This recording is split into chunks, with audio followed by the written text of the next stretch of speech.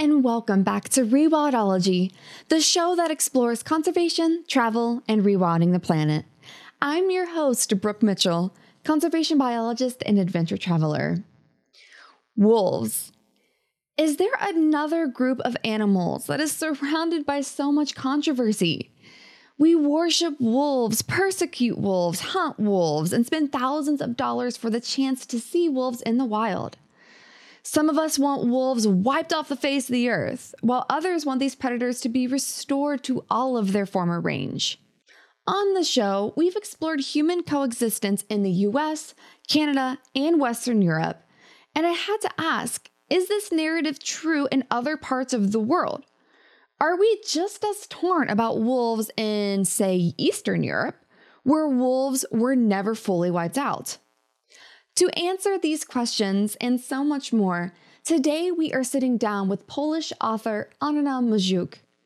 Beginning in 2014, Anna dedicated her life to telling the story of Poland's wolves through a human lens.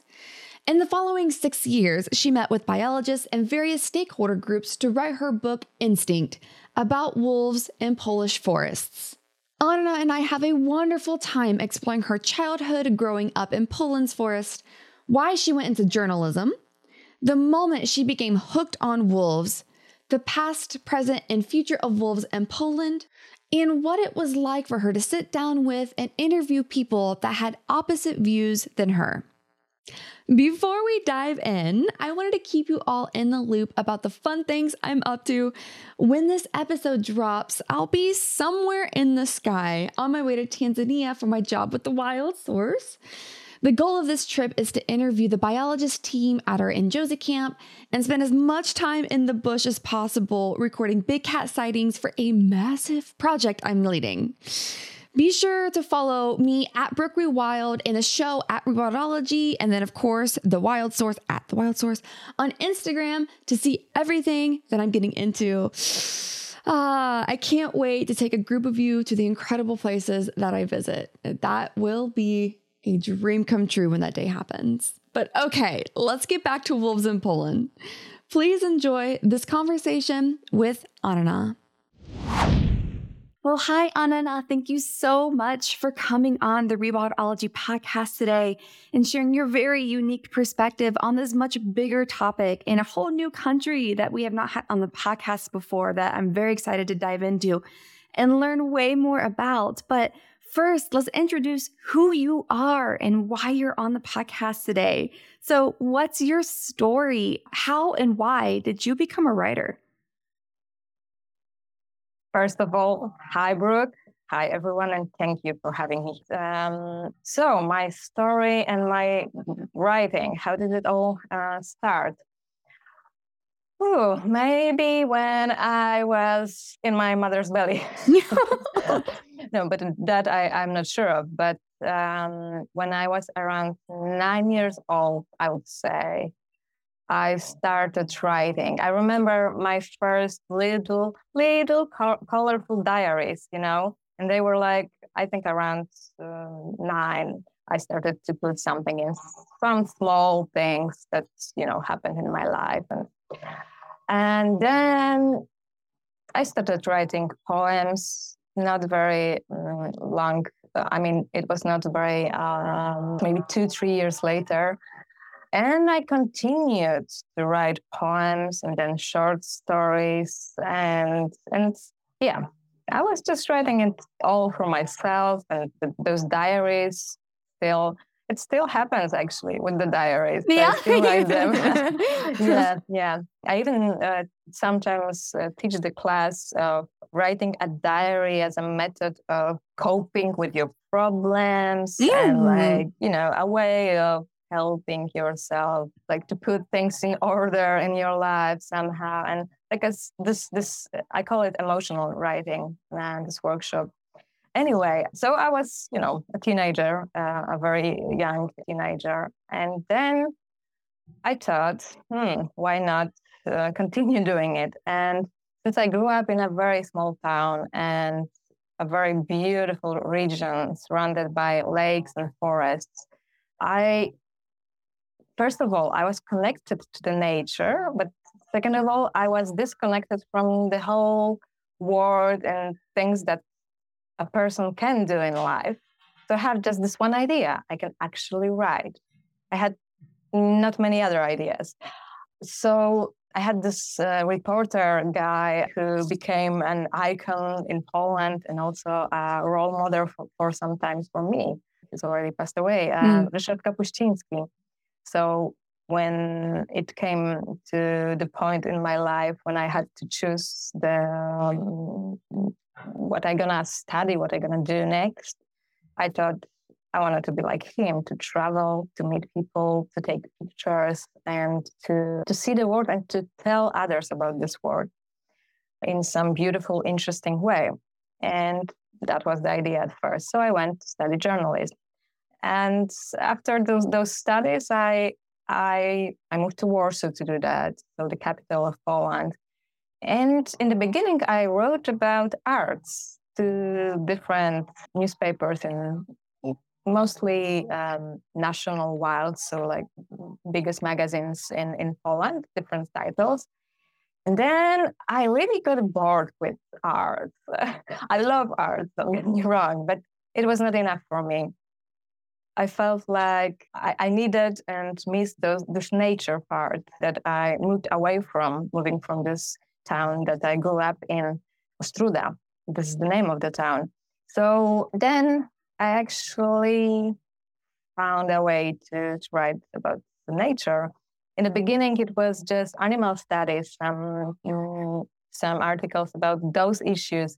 And then I actually went on the street, saw a woman reading a book about wolves. The title of the book was Feeding the Wolves, which is the worst possible title for a book about wolves. Right. But then I still was interested with that book, and I took it from the library. It was really terrible, really not good written and well written, and this writer, it was nothing serious. It was a regular romance. But at the end of the book, there was a note that she interviewed this biologist. And I contacted not this biologist, but by this book, I found out that one of the biggest European wolf biologists, researchers, is a woman, and she's Polish. That's so awesome. I contacted her. Yeah. And then actually just a week later, I ended up in the mountains, Polish mountains, tracking wolves. And she said, come, because we have those British students of ecology or something, biology. And there is going to be this long week workshop. So come and yeah, you're going to see what you're going to need from that. So I wrote my first big article about wolves then. It was 2014. And I just fall in love, A, with wolves, B, with writing about nature and being in the nature. I found out that I can actually combine two, being in the nature and writing about it, telling people about it, explaining the process in the nature and all that. So I was really thrilled. And so basically, I would say this was the changing point in my life, going to this wolf tracking trip on many different levels. But it helped me get to the place, to the point that I am right now. I'm in right now, and it's a beautiful place that I'm happy. I'm very happy in this place, and very happy to be writing about not only wolves but other animals and nature processes. So yeah, long story, not that short. That would be it. Yes, one thing I just love about your story is when we reflect back and you can see these very just moments in time where you're like, that one moment just completely started my trajectory down this path I could have not envisioned. And just imagine where you would not be if you did not see that woman reading that one random book that wasn't even that good. But somehow it sparked this love of wolves for you. And you're like, I got to continue on. So let's actually start diving into that. Before we get to your book itself, because this is a whole other process that just is fascinating to me. Could you teach us a little bit about Poland's wolves and maybe their history of what they've gone through and then up until today? So yeah, let's just have the Polish Wolves 101, Sure. if you wouldn't mind. Sure. No. Of course. It's kind of similar story to, Polish wolves and let's say Czech wolves or German wolves. I don't know if they have nationalities, at least that they are aware of. But yeah, it would be the same story, similar story for most of European countries. But the more to the east of Europe, the better wolves were treated, I would say. But not because I think it may have been connected with the poorness of the countries in the past. So yeah, 15th century gone already in England. And in Poland, we started hunting wolves in around 19th century. So they were quite lucky in that sense, because we started to do it quite late. And so they were hunted somehow, but still they're in the forest. But wars were always kind of breaks for wolves in the whole world. Because, during the war, people just want to feed themselves and they don't eat wolves, they don't eat predators. So they just let them go, let them leave, let them be. They don't eat most of the predators, at least, and it's not the best flesh to eat. So yeah, during the Second World War in Poland, wolves population got a bit bigger. Hunters estimated it for around 700 wolves. But after the war, they thought, it's too many. We should do something about it.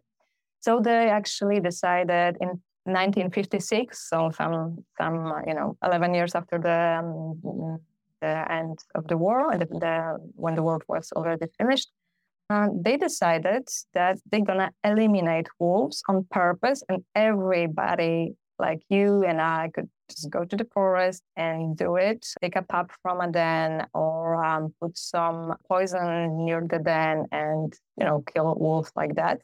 And we would be paid for that. Everybody could kill a wolf. It was allowed. It was even, you were welcomed, or you were, what's the word for it? Invited and rewarded for that. Mm-hmm. So they almost eliminated all of the wolves in Poland. Around 50, they estimated, lasted in the 70s. So they said, okay, it's maybe not enough. They can actually get, totally, they can be gone soon, totally. So they decided to change the law. So only the hunters could actually kill wolves, and it was not allowed to poison them or to take the little ones from the dens from that point. So 75, okay, the population started to grow a little bit, but still it was going slowly. And wolves were actually seen only on the eastern part of Poland, near Białowieża forest, which is the ancient forest, near the mountains where I went to see my first wolves. The tracks, I didn't meet the actual wolf, an actual wolf back then. So it was in the mountains and the eastern parts, actually the border of Poland, and they didn't migrate to other parts. So they said, something's not correct, something's not working here. And in the late 80s and in the 90s, some NGO organizations started to advocate for a total protection of wolves.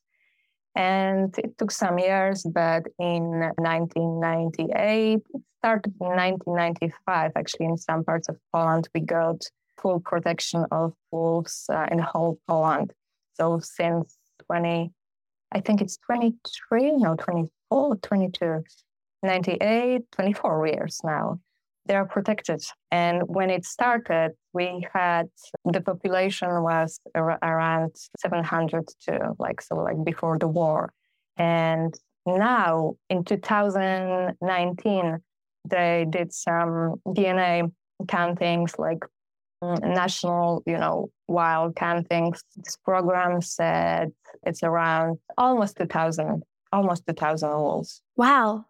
Yeah. So it actually worked. The protection actually works, and we have a stable population in almost all the forests in Poland. And I would say the social acceptance is not that bad either, but still controversial. Maybe we're gonna talk about it some more.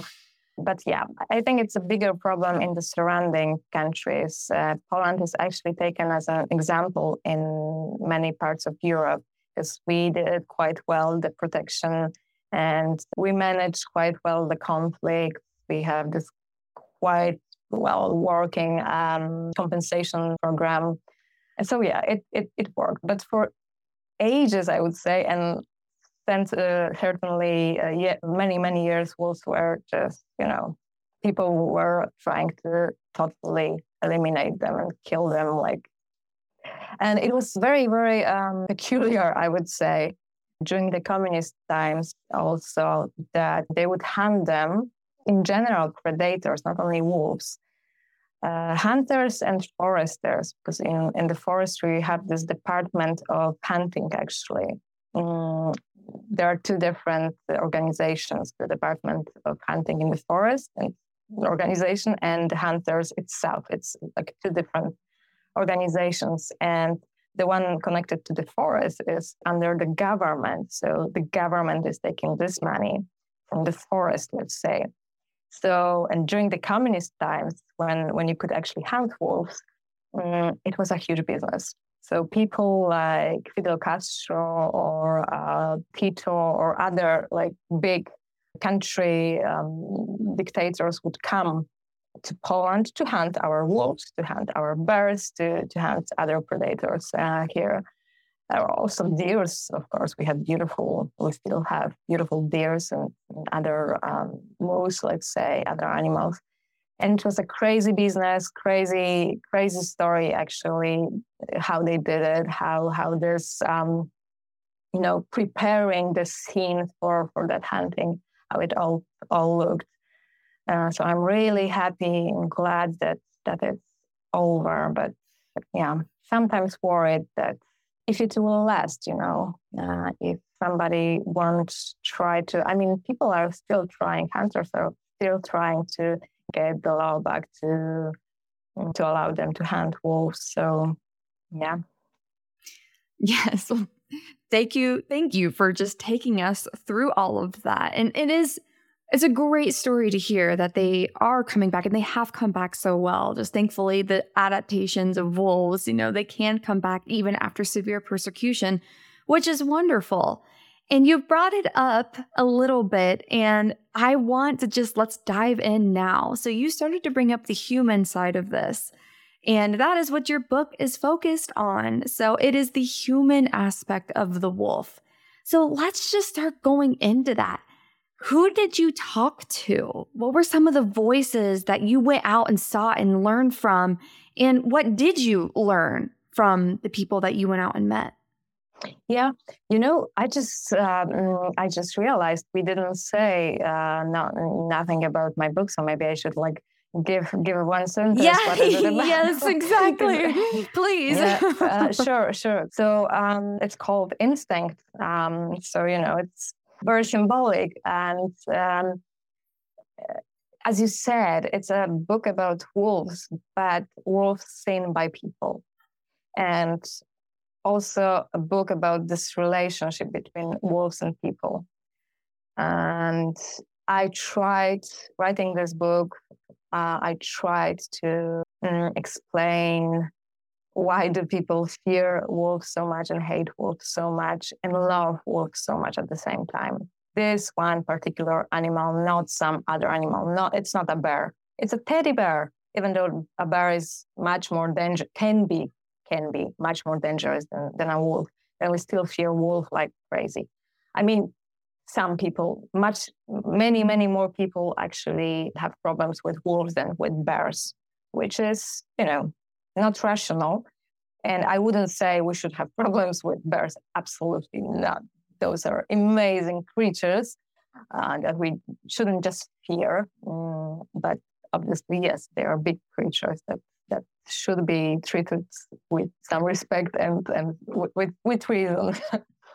But coming back to the book, so yes, I wanted it to be a voice in a discussion about wolves. As I said, I had this fear that maybe those hunters who still try to make this really bad PR for wolves, like try to say they are nasty, they're gonna kill people soon. Now they kill your sheep, soon they're gonna kill your babies. So and I still sometimes feel fear that wolves can be shot again and hunt again, but I hope not. So in order to actually tell people more about wolves and about our the way we treat them and why do we treat them like that, I interviewed, as you said, different groups, and those were the hunters, the people who used to hunt wolves in the past, or the ones who still hunt some other animals, but they cannot hunt wolves anymore. So this is an important group because they actually really would love to do it. But it's not allowed, but they have some losses, let's say, because of that.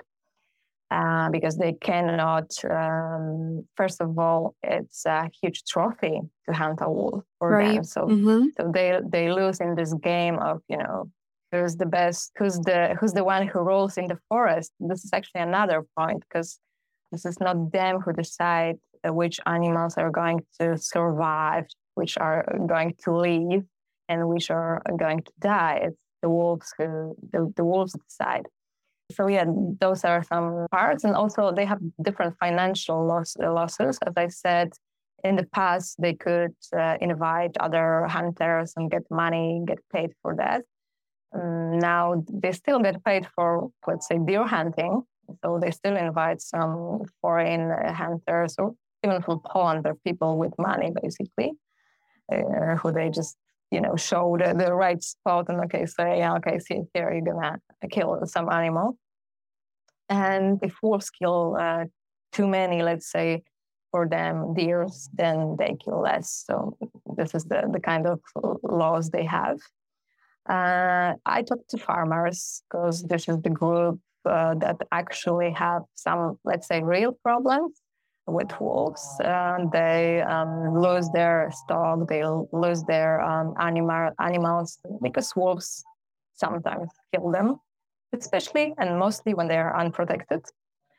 So, but yeah, so farmers, they're photographers, because in Poland we have this problem of those places where those feeding sites, but for predators, which is actually not allowed. But some people still do it in some parts of Poland. So they feed bears or wolves, and then it can generate a huge problems. So I also write about this and talk to those photographers and talk to different kind of photographers or filmmakers, the ones who did some educational movies, let's say, because I wanted to show the context and how those movies were made, because this is also controversial. It's like those wolves, for example, were raised like by humans, and it was not that they were found somewhere lost, alone in the den, but they were actually bred on purpose to be an actor in a movie, which, in my opinion, is controversial. But it was a few years back. Now those people and those movies are, those people say they wouldn't do the same movies, not in the same way, and the movies are made in a different way with those deer traps in the forest. And yeah, we have different methods now, but I write about this. I talked to a lot of biologists, researchers, and just walk with them around the forest and listen to their stories and their research. But actually, I want them to show me how it all works. So if you have this thing called a landscape of fear, which is, I don't know if you've heard of it. Oh, go ahead and explain in case someone listening hasn't heard of that before. Yeah, the landscape of fear is kind of like a landscape where you have a lot of old fallen trees, quite big, like, I don't know, some huge oaks or different old trees, a lot of them fallen down, and deers that eat there, they don't feel safe if wolves are around. Because if they are around, they don't see very well, they don't feel, if they don't feel safe, then they don't eat too much in one spot. So they move a lot. So that they don't eat too much of the forest, of the growing trees, actually. So this is the way, actually, the wolves can save or, in a way, save the forest or help the forest grow. And this landscape is called the landscape of fear. It was researched in Poland by this international team, actually. So I write about things like that, and I just talk to regular people that have some wolf stories that live nearby forest. Or I'm thinking if there is anybody else that I didn't think about now or didn't talk about yet. But basically, anybody who is in any way connected with wolves can be connected with wolves and can have some, opinion and relationship. Because I wanted to see how those dynamics happen, how those feelings of, let's say, fear or love grow inside of people. So, yeah. Yeah. So then what would you say is the main takeaway from it? What was the voice or the goal that you had with talking to so many people and getting their perspective in one coherent book? So what was the main, like if somebody read the book, what did you want them to walk away with? Yeah, my aim, I would say, an idea behind it was that people will get why, and they would actually be able to come to this conclusion by themselves. So I gave the voice to those different groups, different people to speak for themselves. Only I maybe corrected or put like a little bit of my personal opinions, but really it was little things or not very directly, but I did it by, let's say, quoting some researchers or just giving the research after something that I thought was maybe not very smart. But it was not in a way to manipulate people in order to think whatever I wanted them to think. And people, after reading my book, say that it's the biggest advantage of this book, that it's quite actually written in a way that you can, try to get your own opinion on things. Yeah, I'm not there as someone who's judging those people.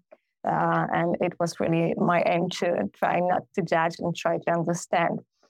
But I was hoping that people would get the idea that it's mostly this fear and the stereotypes are repeated by people from centuries. This has nothing to do with reality. If you put it all together, you just see how it all works, how it's created, those legends, those myths, those very dishonest and very really bad opinions about wolves that have nothing to do. They have nothing to do with reality, because wolves are this very familiar, very interesting, beautiful, wild creatures who just fear us mostly. They fear us.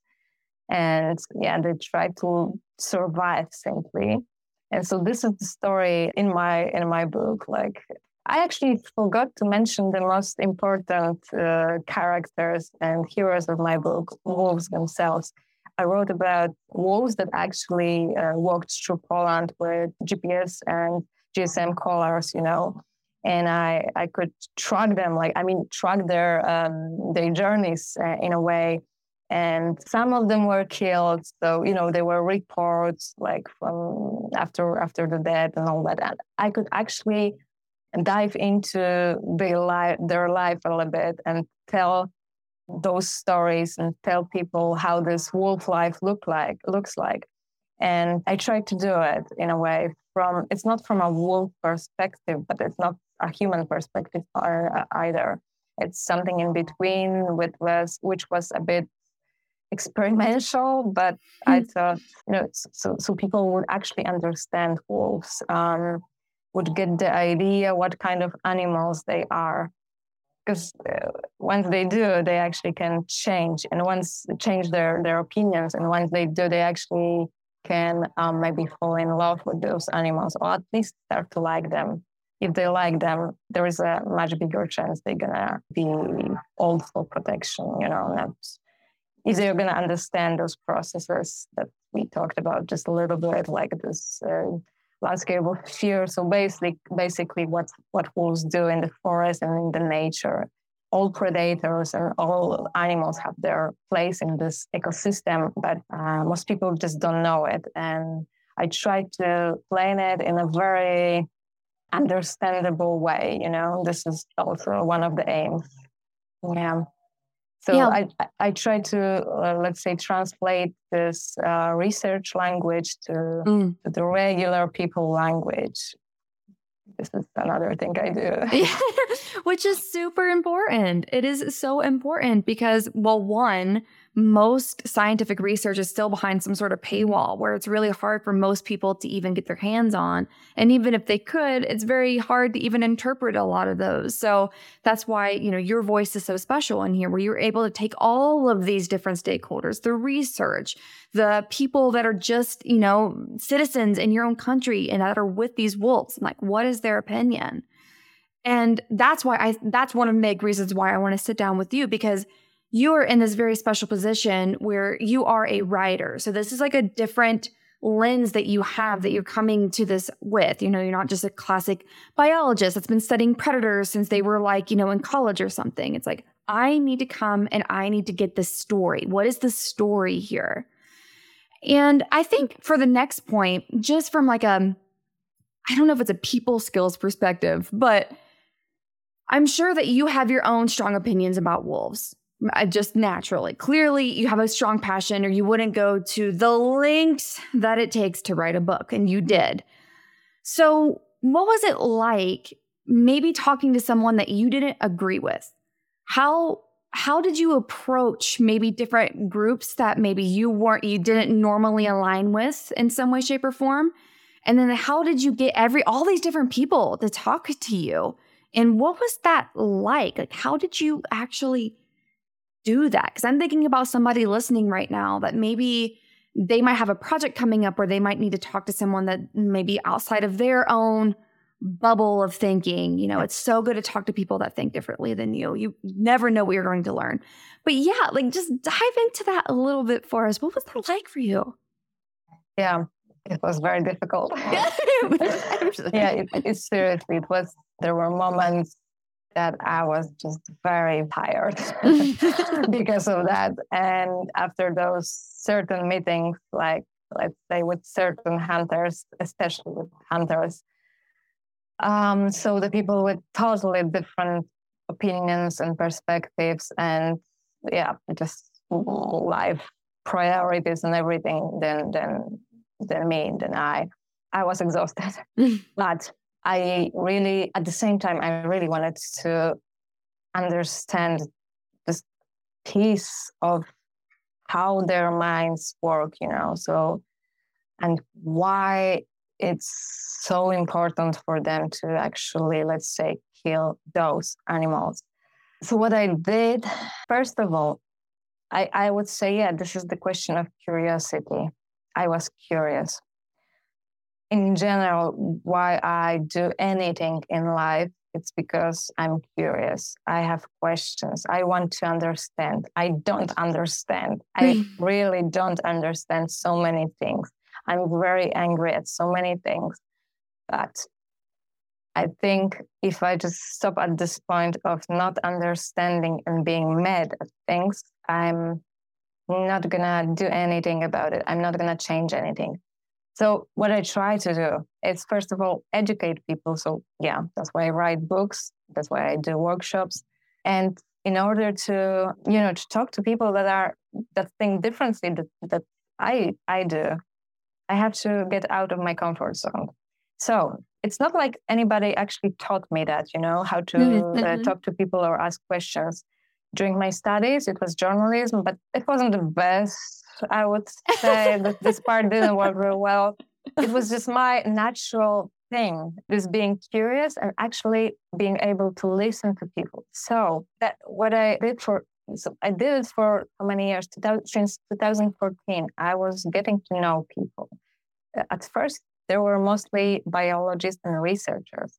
But after some time, when I went to this or that part of Poland, because I traveled through whole Poland, like in different parts of Poland, to get the different perspectives of different people, and different areas have different histories with wolves. If they were absent in some parts, that people have different experiences than the ones that actually had wolves like since forever. So with these travels, with those journeys, I get to know more and more people. So after some time, I just knew, okay, I have to go to this person, to that person to get those kind of information. So this is how it worked in the beginning. But then I actually had to knock on those doors and really say, hi, I'm writing this book, and try not to show what I think. And this was very difficult, and it took a lot of. I was learning. It was a process of learning with this book for me, learning of acceptance of others and like different points of view. And I actually learned with this book. I grew with this book. So okay, I went to my first hunter, and he said some crazy things, and I just asked so small questions, and I wasn't ready for more. But then after this first meeting, I just called him again after some time. And then we met again, and we talked for some more. And I listened. I really listened. I asked questions, and at the beginning, I didn't criticize, I just listened. And then when they actually got time and space to say whatever they want to say, then I started maybe argue a little bit, but only then, like at the beginning, I needed to be like a mirror or like just, unseen in a way, just a ghost who's there to witness whatever is happening there. So that was mostly the key in the beginning. But at the same time, I couldn't be very good that I had my own opinions, but at some point it was good that they knew that I knew that I was what I was talking about. So I think that was the key. One of those hunters, very old, who killed like 50 something wolves during the times that it was allowed. It was called wolf action. This period between the 50 something and 70s and this time. So he, in the beginning, he was very unhappy with me. He was like, "Oh, what are you doing here? Wolves are going to kill you," and things like that. It was really unpleasant. But then after some time, and he would say, "Yeah, I was trying to get some notes. I knew I couldn't record him because he wouldn't agree to that. So I asked, if somebody doesn't agree, I just don't do it. I'm ethical. So yeah.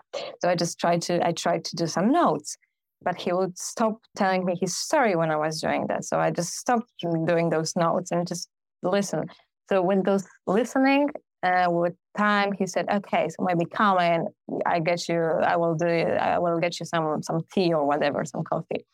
Okay, and then we talked like for 3 hours. Wow. And I felt some sympathy to this guy at the end. I understood why he did what he did. He was one of the first people who, after the war, came to these mountains, and it was very difficult, hard times. And in order to support your family and your cows, to protect your cows, your stock, you actually had to be cruel sometimes because people didn't have money. It was hard to build fences that would work and all that. So if this wolf pack killed your only 5 cows you had, and the cows that you feed your family with, and maybe this milk of those cows, and I don't know, fat, other things. Maybe you sold those cows for some other purposes. So in the end, I could understand understand why this guy did what he did. And it was this whole propaganda to hate wolves, and you were so well paid to do it. So yeah, that was the process, more or less, me being curious and listening. And it works similarly with every group, actually, that I went to and talked to. I love that you just brought up that example. That is, I don't even know how I could have dreamed up a question to bring that example up. Because, me working with predators so much too, that is commonly the narrative. It's no one just wants to inherently hate stuff. Like, I really wish that narrative could just go away. It's like there's usually a reason. There's some sort of reason. And like, I don't know how I would feel if my family's life and livelihood was on the line like that, especially post-war. Like, the stress that man must have been under in his life to support his family. And if that wolf pack was the difference between his family possibly not eating, or if he could just take care of the wolves and he at least had that comfort, he could sleep at night. Like, I mean, how could you judge someone for that, So I love that you brought that up. And it just shows the importance of no matter what side of the table you are on, that you reach a hand out to the other side and it'll be like, please, I want to understand where you're coming from. Can you explain your story of why you feel that way? No judgment here. No judgment here. I just want to hear. Because only then you can actually start a conversation. Mm-hmm. You can start talking with those people. And this is what I did also. When I talked to the farmers in the beginning, I was listening to their stories, to their complaints. Sure, I know. Yeah, sure, yeah. But then I said, okay, but do you do this? But do you know that about wolves? And, I just gave them some knowledge, some examples, just talk to them. And they were like, yeah, right. You're right. I've seen that they were changing their opinions a bit, that they thought they actually can change something, maybe in the way they protect their stock or something, their animals. So it's absolutely necessary. It's very complex why people kill, why people hate, it's not one reason mostly. There was this other guy, he's still alive. He killed, there are legends. Some of them say 70 wolves, some of them say 150 wolves, just one guy. But he wasn't hungry.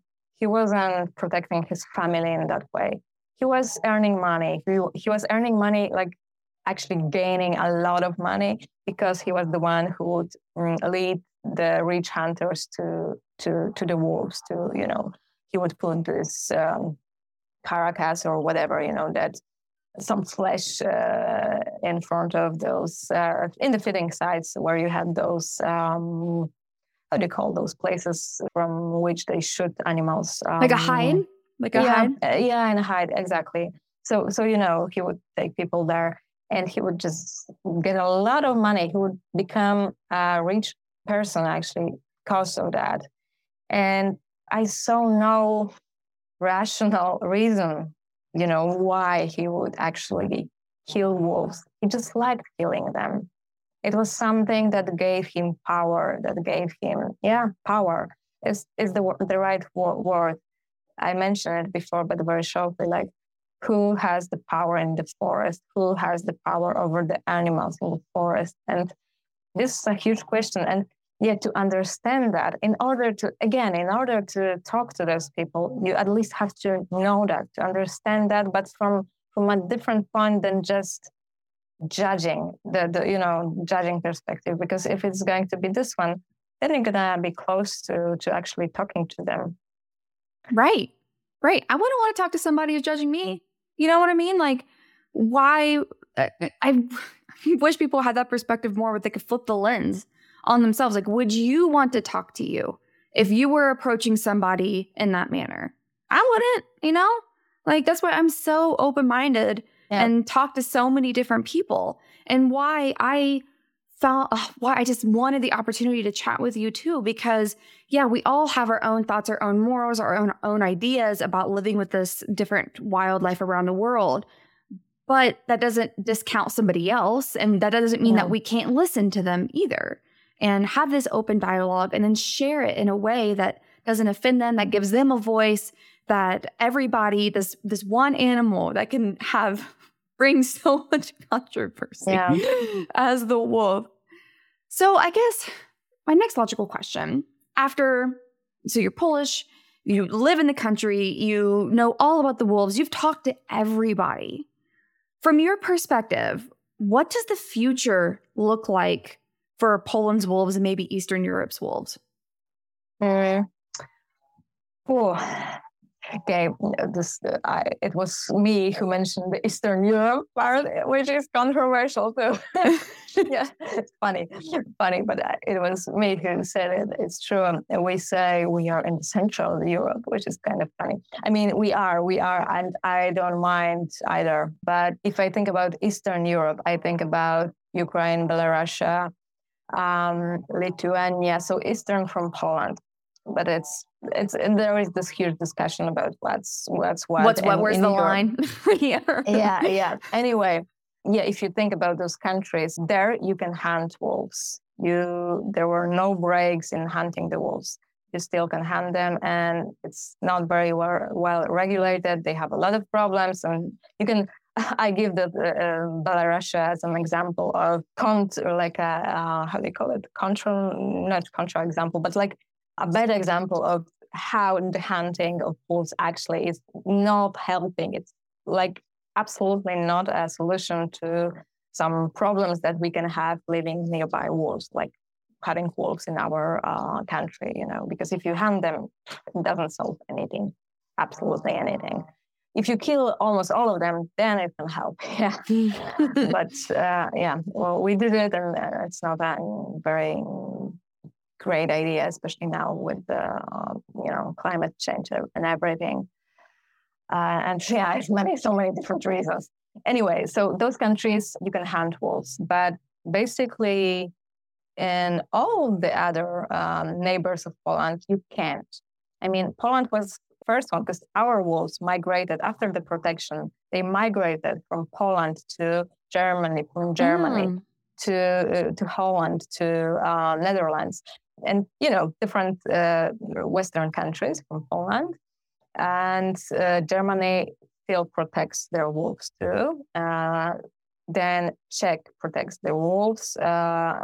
Slovakia now, from 2 years or almost year at least, they have full protection of wolves, which is great. It was a huge success. So most of our neighbors actually protect wolves, which is good. This gives the population like some chance to be those eco corridors to actually work the population to get like in a better shape and all that.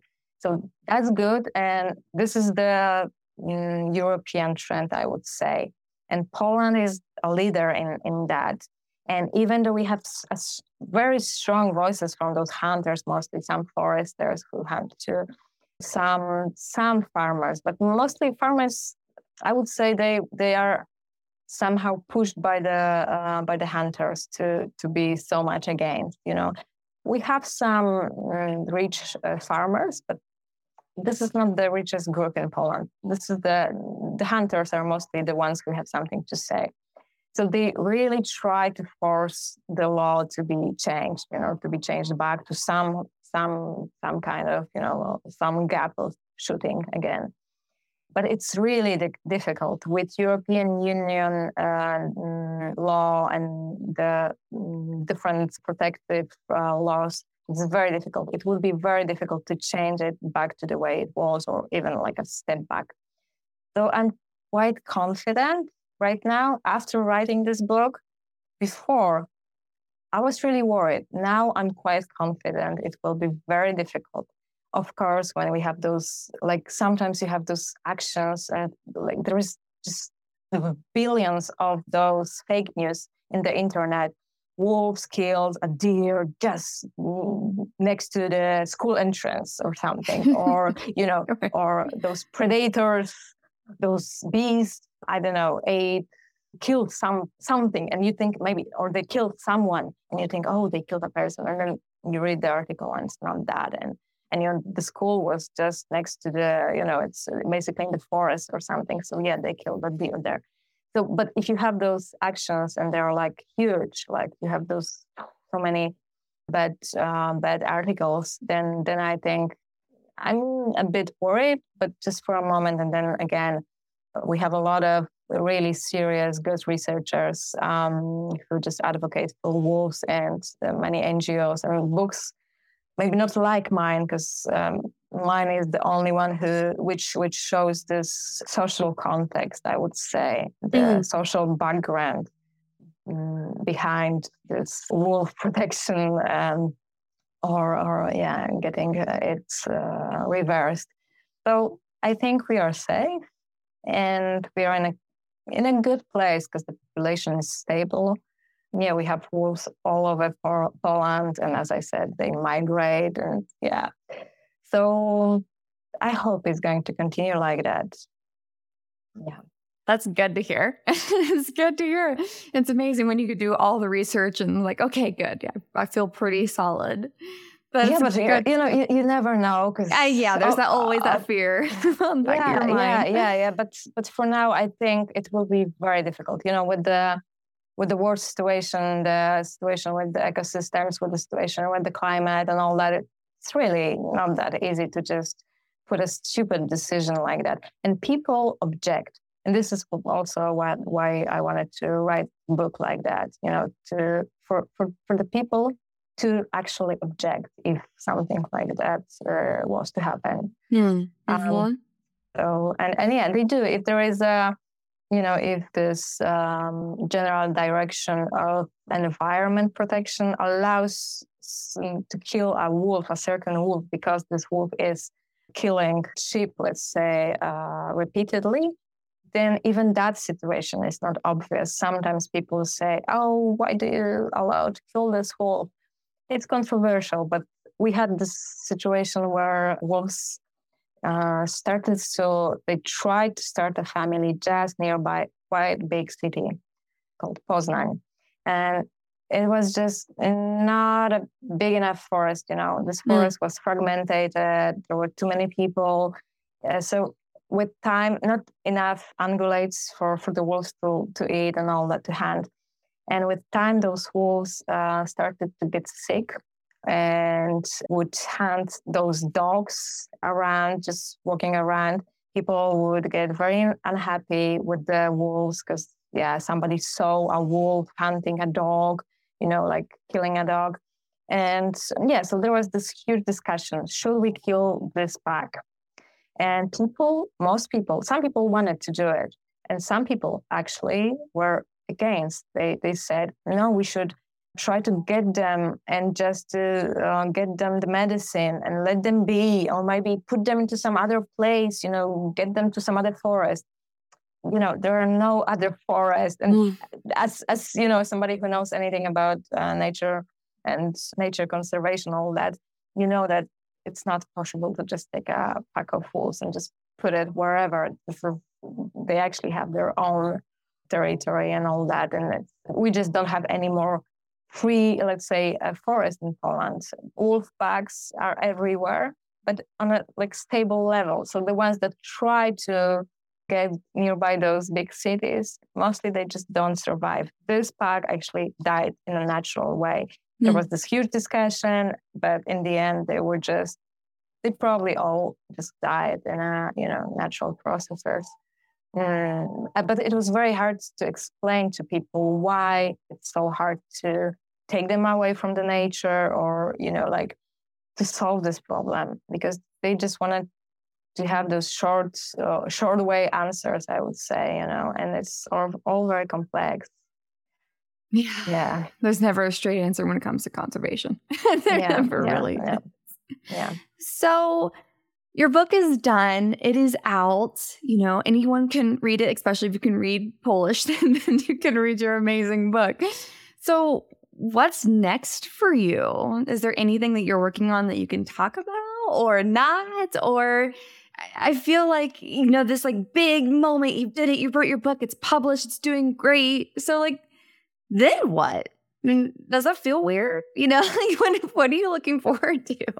Yeah. In the beginning, it was like, no, totally. I didn't want to do anything else because I was still so much in that book. I was doing it and working on it for a few years, basically since 2014. But in the beginning, it was just writing articles. Then it was gathering materials for the actual book. But still, I was so, like my head was filled with that wolf stories and just wolf tracking, me going to the forest and just tracking those wolves and trying to understand them, trying to, get to know the way they live and all that. And I wasn't ready to just let go of that. And I was kind of unhappy to do it. Like, oh no, is this over? Like, what now? But no. So first of all, you have those publishing meetings, authors meetings, and I still talk about wolves, educate about wolves. So I'm working on that on a book for kids, and it's still connected to the nature and different topics that are a continuation of the work I did before. So I'm very, very excited about that too. And yes, I do work on another like book for adults too, and it's going to be about nature protection, people like humans, animals, and different parts of nature relations again. And I hope for this book to be even more complex. This one is quite complex already, showing this, the reasons why. And I hope with this one to explain even more of the processes, natural processes in the ecosystems and all that, what comes from what and all that. But also I would like to tell more about even more about our human nature and the consequences of our behaviors, because there are huge consequences. And I try to, with that book, I try to connect the dots and show what's going to happen if we're going to continue doing that or that. So I cannot say like exactly what this book will be about, not yet, but I'm very excited about it. And yes, in the beginning, it was, as I said, hard to say bye to wolves, but it's absolutely not like a total, it didn't happen. I'm still very much into the subject. I'm giving all those talks, and this topic is still with me, and those animals are with me all the time in the forest. I have my meetings. I mean, not scheduled, but sometimes I just have. I was lucky a few times to actually meet wolves, see wolves in the forest, in the wild. So I'm always happy to go there and see how are they doing and know that they're safe, and check, okay, there are those 7 pairs of tracks. Good, it's fine. They're all there. Yes, and when you get done with your next books, we'll just have to have you back on when you're allowed to openly talk about them. I know that we got to be a little secretive until that point, but it's awesome. You're still writing and you're still going to contribute to the next topic, which is very exciting. And one of my last questions that I love to ask everybody that comes on is, so you've been through a lot, you've experienced a lot, you have a lot of knowledge and just experience in your years in the field. What advice do you have for anyone listening that they could walk away with? Yeah, it's good that you say walk away. I would say I would really wish for us that more of us would actually decide to walk away from time to time, or more often at least, from animals, but in a way that instead of getting closer and closer, wanting to see, wanting to discover, but on the cost of those animals. Like, if I get too close to a wolf, let's say, then probably he or she, this animal will get scared, will have to run away. And there are so many of us humans that those interactions and our impact is huge. So in that sense, I mean, just to take a step away, step back is the correct, actually. To put it correctly, it's a step back. Yeah, instead of, going and having like this picture, I know it's going to be a great picture and I really want to take it. Let's think about this, the lives of those animals that they're interrupted so many times already, like so many things, the logging in the forest, the tourism, this, that. Let's not be an extra element to the stress level in the forest, in the nature. So yeah, I would say let's give some more space to the nature, to the natural part of the world, to the rest of the world, because we are obviously a part of it. But yeah, let's make some space and be more aware and whenever we are with the nature. Because as I said, I love to go to the forest. I love to, if I encounter an animal, I obviously try to take pleasure from this moment. But if I see that the animal doesn't see me, doesn't hear me, feel me, sense me, I try to just walk away and not to scare this animal. So that would be it, I guess. That is really, really good advice. I completely agree as well. Just seeing so much wildlife, it really is amazing how much we can stress them out. Even wildlife that is habituated to humans, because maybe they might be in a protected park where they know that they're safe, but still, sometimes that line can be really thin between comfortable and not comfortable. So that is really great advice.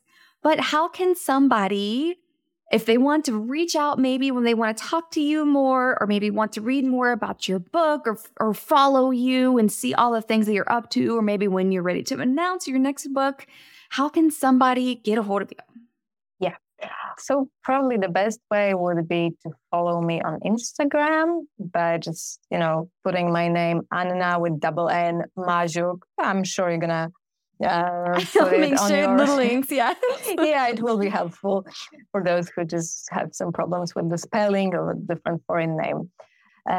So yeah, the Instagram will be the best way to contact me, I guess. And if I would love for my book to be translated into English, I would say it's a universal story about humans and animals and, wolves. So it's a Polish context, but it's also a story about those two species.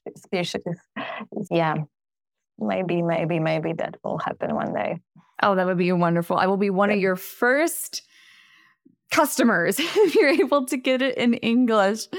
Maybe I could read a little bit of like Google Translator, but I don't know if I can do a whole book. So I hope one day you can get it in English so that, us pretty much anywhere can also enjoy your beautiful work and the story and all the time that you put into the story, and sharing what the wolf story is from Polish citizens' perspectives. Like, that's just such a very special view of this very conflict-ridden, beautiful, wonderful, just also normal species. Exactly. We're the one that put the labels on it. It's just a wolf. We say it's all of these things. So it's just a wolf. It's just an animal. Exactly. And this, unique perspective as you say of Polish people in whatever country, it's also a universal, in a way, perspective. Right. Because our stories, I know United States wolf stories, let's say, I mean, the history of United States wolves, more or less. I read some books, and this is basically the same. Hate and love, and, farmers and hunters and politics, and the same story. Right. So yeah. It's special and the same at the same time. This is amazing, yeah. Well, Anna, you're an amazing person. And again, thank you so much for sitting down with me today. So again, thank you so much. Thank you, Brooke, very much for having me here. Thank you. It's a real pleasure and honor to be talking to you here and to all your listeners. So we'll see. Yeah. And I hope to see you again. Yep. And to talk to you again. I really hope Anna is able to translate her book into English for all of us to enjoy. If you have a connection that might make this dream a reality, please let me know and I'll connect you with her directly. If you have a question about today's episode, please submit your question in the Rewildologist Facebook group. As always, I want to thank you for being a part of the Rewildology community. If you'd like to support the show, some zero-cost ways include subscribing to the podcast on your favorite streaming app, leaving a rating and review to boost the algorithm, which will present the podcast to more listeners, signing up for the weekly Rewildology newsletter at rewildology.com, subscribing to the YouTube channel, and following the show on your favorite social media app.